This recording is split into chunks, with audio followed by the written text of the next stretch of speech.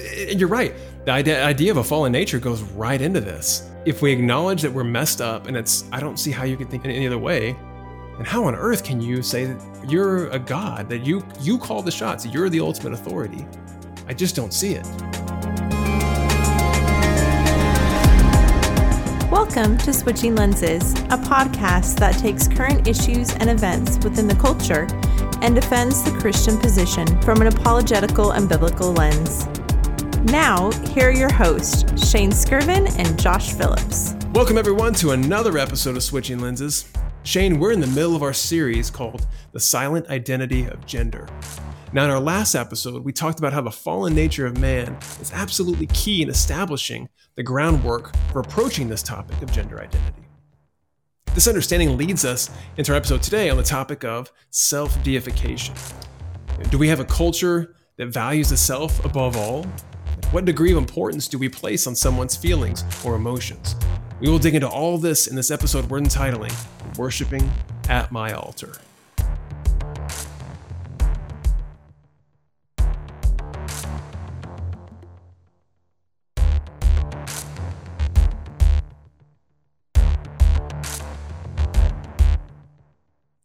Now, Shane, a little while ago, there was a music video that came out in addition to a shoe. I don't know which one came out first.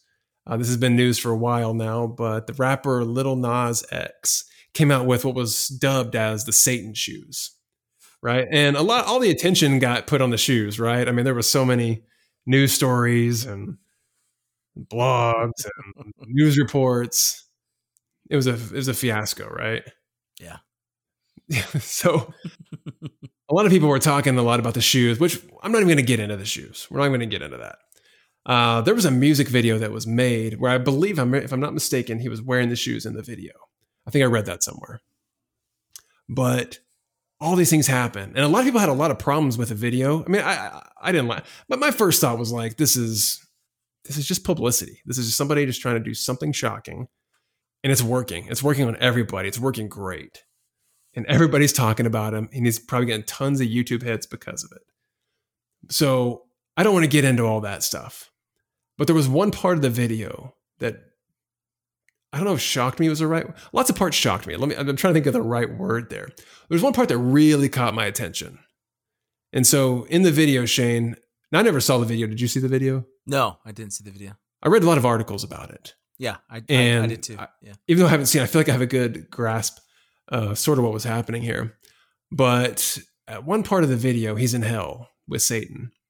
And after some really dark stuff happening, he goes up to Satan and he breaks his neck, as I believe. And then I believe takes his crown or takes his throne, or in some way he takes the place as a ruler of some kind.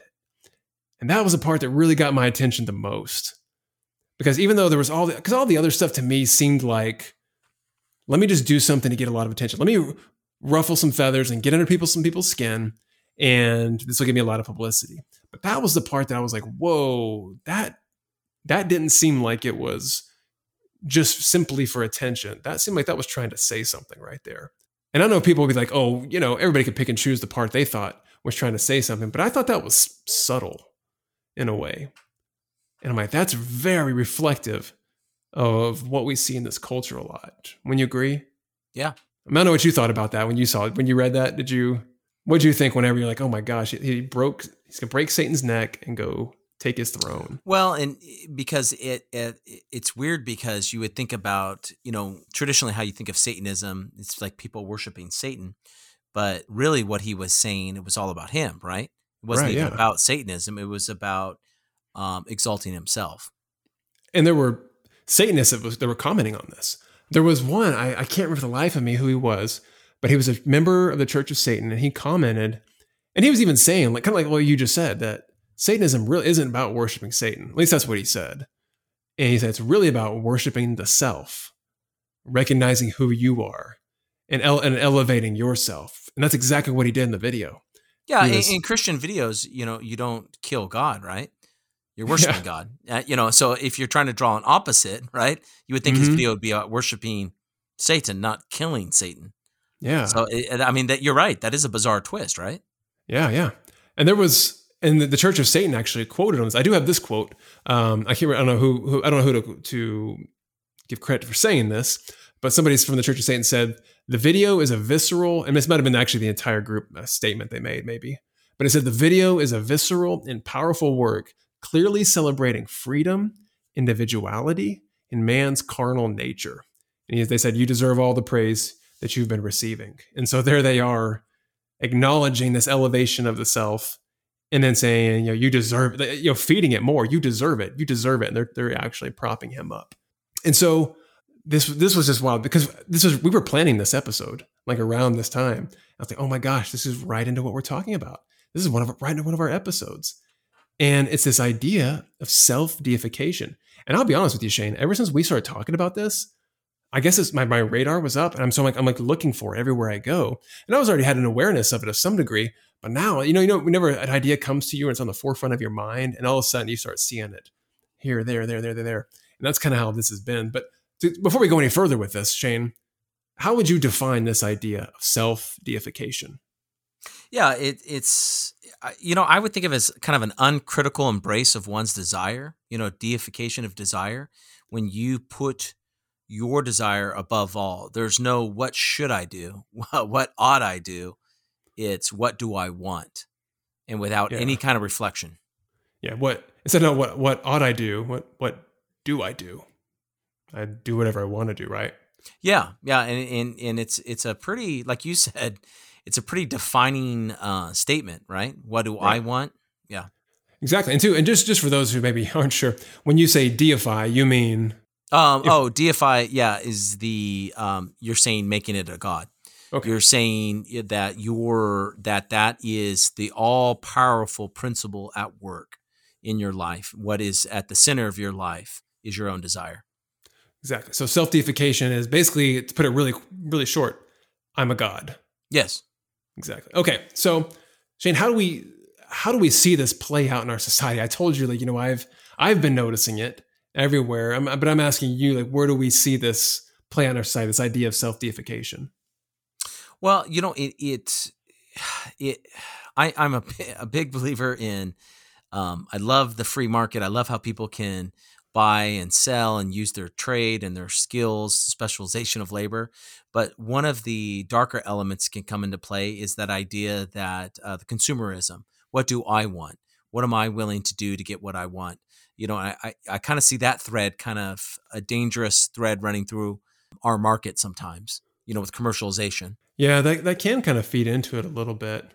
I would say that's one factor for sure. There has been a lot of movements. I wouldn't say it's a movement. I guess generally speaking, it's be a movement. But we've had this idea of the validation, not just the validation. I don't want to say deification, because even though that's true, but the over-validation of yourself. Now, again, just to counterbalance that, just in case somebody's saying, we're not saying that the self is worthless, that there's no value. That's couldn't be further from the truth. We said over time and time again on this podcast that every human has value because we're all made in the image of God. However, that doesn't mean that by being made in the image of God, we're not made God. There is a difference. And it's sort of understanding who we are. But the society would say, well, hold on. The way you feel is very important. In fact, I kind of have this idea. I mean, I've always said this, sort of in my observation, the worst thing you can do, in our culture and society today in this modern era, is violate someone else's personal feelings or their autonomy. I feel like autonomy is really the better way to say it. I kind of feel like this is the unforgivable sin. How dare you ever invalidate how I feel? Yeah, that has become, if everyone is living their own truth, right? If there's no absolute truth at the core and everyone's living their own truth, is building their own little kingdom, right? You're your own God. Just like we're saying, the point I was trying to make with the commercialization, if at every angle of society is bouncing back this idea that it's all about you having personal fulfillment and there's nothing to counterbalance that. I mean, it can be just like a ship, right? Overloaded on one side, it's not going to end well. So I love that about Christianity saying, yes, like you said, we're made in the image of God. But it also said there's a fallen part of us, right? There's a corruption, there's a disordering of our desires within that we have to be aware of. And if we get that wrong, if only we'd done an episode on that. Of course, our last episode, we talked about that, right? And you're right. The idea of a fallen nature goes right into this. If we acknowledge that we're messed up, and I don't see how you can think any other way, then how on earth can you say that you're a God, that you call the shots, you're the ultimate authority? I just don't see it. Well, and what are a part of our national conversation right now is about systemic evils and biases and Me Too, right? Movements. Mm-hmm. And how can we talk about all those aspects of human nature and then turn around and say, but all of us, on one hand, to me, it's kind of incoherent. All of us are wrestling. All of us are having conversations about the bad behavior of humanity, but then we want to turn around and say the feeling within, the voice within, speaks with perfect clarity doesn't need to be checked with anything, right? I mean, to me, that's incoherent to say, right? I mean, absolutely. Let's be really clear with the Christianity. It says you have to test what you're feeling, right? You have to be aware that you could be something you're feeling could be corrupted. It couldn't be not necessarily the right feeling, right? That you have to be very aware that there's something within you. And when we say something within, we're not talking about just bodily appetites or desire, but that part of us, whether it's, mind, spirit, body, that there's a part of us that runs contrary to God and his desires as laid out in the biblical record, right? And it's that idea that, so we're not talking about just like, hunger or gluttony or we're talking about the things of greed and pride, any of those areas where we might damage people, right? Well, let's get into that. Let's get into this idea of our feelings and how much we can trust them.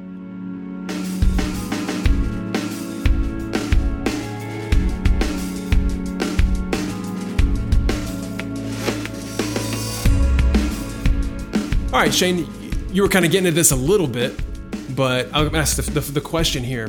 Can our feelings deceive us or even mislead us at times?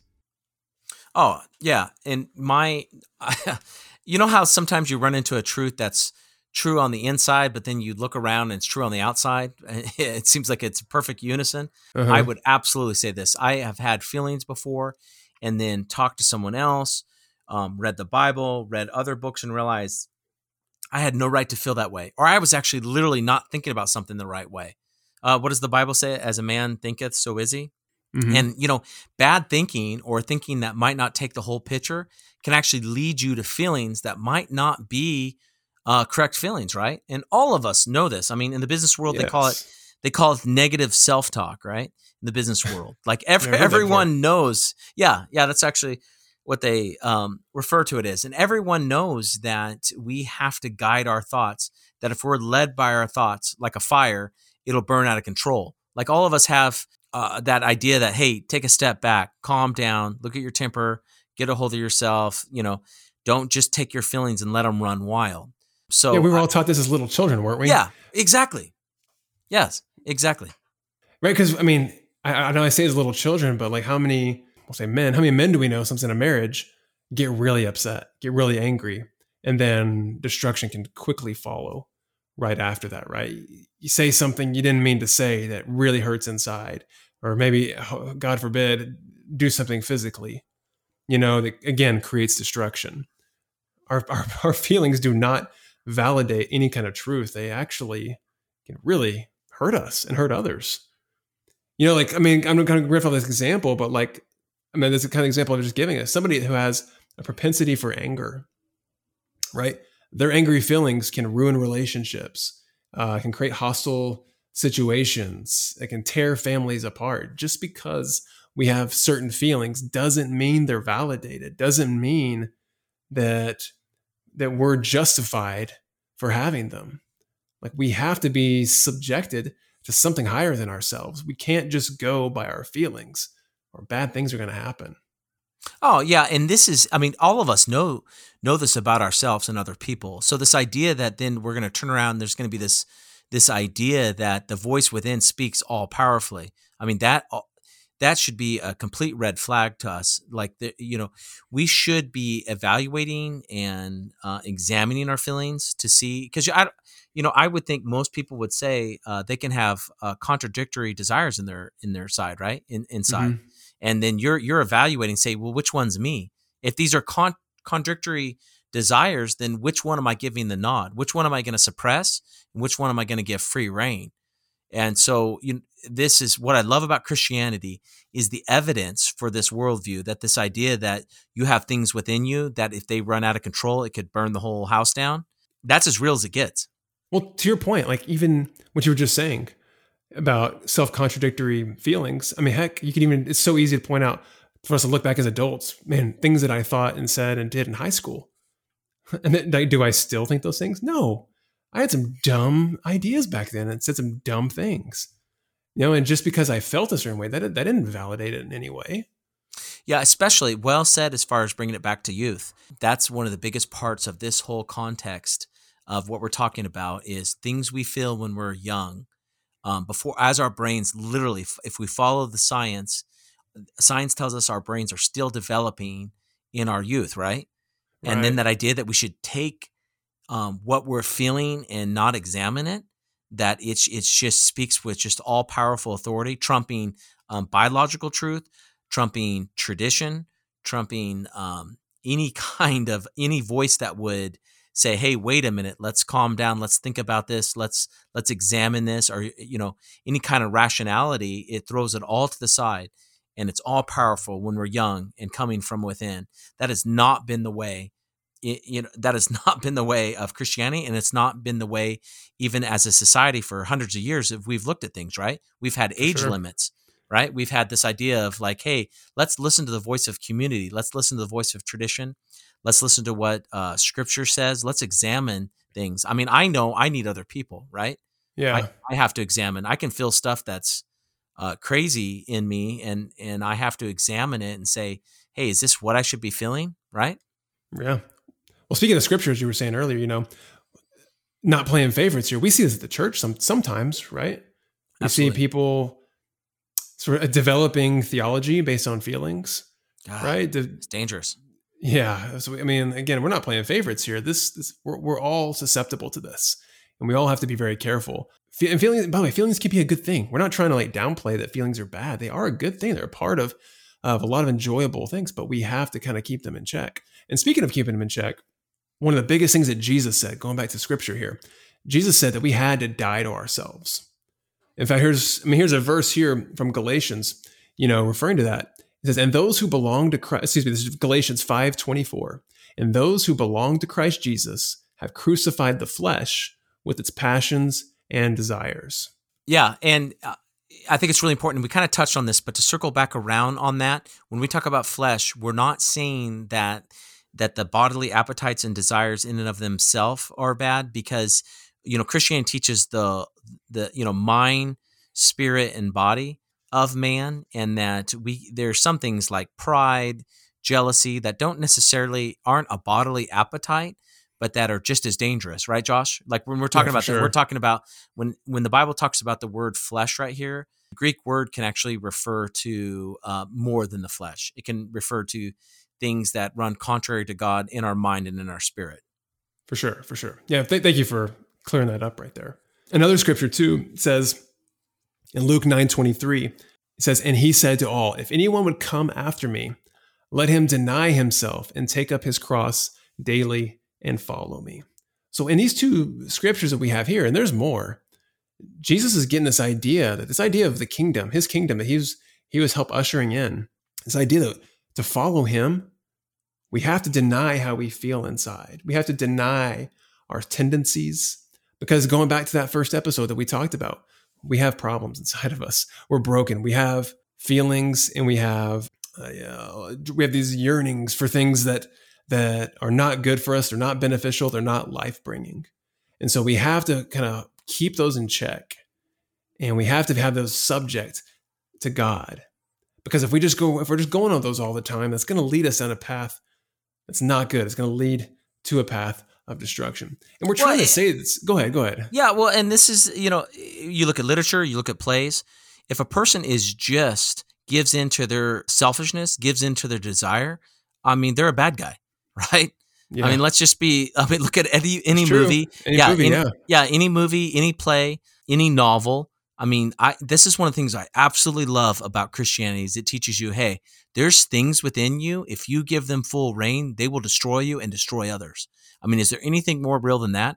I mean, when the rubber meets the road, and like if you point out, Josh, in everyday life, I mean, everyone should be aware of the fact, as the Bible teaches, and I'm certainly aware of it. There's things in me, if I gave them full reign, they would be tremendously harmful to myself and to other people. I mean, I love that message about Christianity is that you have to turn and look to God and cry out and be different than just allowing yourself to have full reign. Yeah, this is what attracts me to the gospel. All the stuff you're saying, this whole upside down kingdom that just seems to run so contrary to what our sort of default settings, things that rationally make sense to us. You know, feelings, we feel them, and we feel strongly, some of us more than others, but we feel really strongly inside about something. And so it feels very real to us. It feels very true to us. But Jesus is saying, hold on, like so many things he says that are sort of this upside down idea. But that's one of them right there, that just because you might feel really strongly about this, especially in that moment, but that doesn't mean that you should act on it. That doesn't mean you should follow through with it, because it's potentially, like you said, very potentially dangerous for yourself and others. And so we kind of want to close that up right there. That's this idea of self-deification. It's not good. Like, we make terrible, terrible gods, right? We're broken people. We've seen this play out through human history. It's playing out on a day-to-day basis right now with what we're seeing. It's incredibly hard to deny this. And then I think what's also important here is we have to understand who we are, like the truthfulness of our identity, right? We have to, as we would say, our identity has to be in Christ, right? If it's in anything else, if it's in ourselves or anything else, that's not good. Oh yeah, it's absolutely brilliant to me. I mean, this is what led me straight to Christ. Is I had years of living with giving myself full reign. I knew what was inside me. I knew what was in my heart. It was making me very uncomfortable when I got past the what do you call it, the self-deception, and I started looking clearly who I was, and I was starting to get scared. I'm like, man, I don't like how I'm becoming. I'm not a good guy, and I'm becoming progressively worse. And that's what led me to Christ is a real honest look of human nature from the inside, my human nature. Yeah, that's a good admission. Yeah. I mean, I think anybody that comes to Christ, that is part of coming to Christ, is realizing who we are, that we're broken and we need help here. And I kind of wanted to end this here. Like, it can sound, I think maybe somebody could be listening, like, man, you're being really critical, talking about going after people and saying they're denying their feelings and all this stuff. And I just want to come with a little compassion here.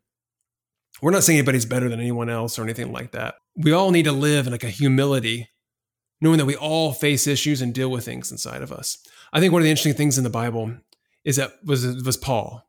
And Paul had this incongruence between his body and his mind.